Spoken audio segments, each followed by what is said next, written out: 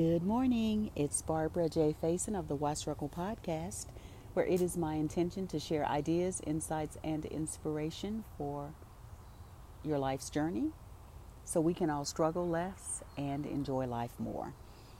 I wanted to share from my book, Why Struggle Life is Too Short to Wear Tight Shoes, and the topic is acceptance.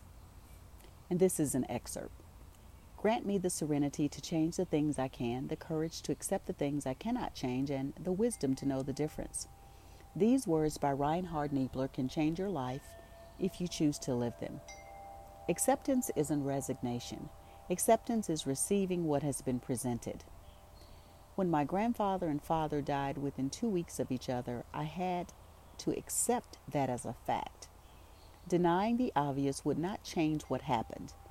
I felt all the emotions that would be expected in that situation. Allow yourself to accept things so you can move forward with your life. Remember, you don't want to walk around with a hot coal in your hand, so learn the art of accepting each moment and moving forward. We will never understand everything that happens. When something happens, accept the event as a fact. Let the next moment come into play and be present to that moment. And there is a practice, and the practice is when someone does something that you don't agree with, repeat the affirmation, I cannot change the way that person is. I accept the beauty they have to offer. Try this for 1 day, 1 week, and 1 month. Then make it a life practice. And the affirmation is, I am open and accepting of all people. Acceptance is a powerful tool in transformation. If you're looking to transform and grow your life, I think acceptance is probably one of the top 3 to 5 tools that will help you, along with some others such as meditation, mindfulness, understanding the power of silence.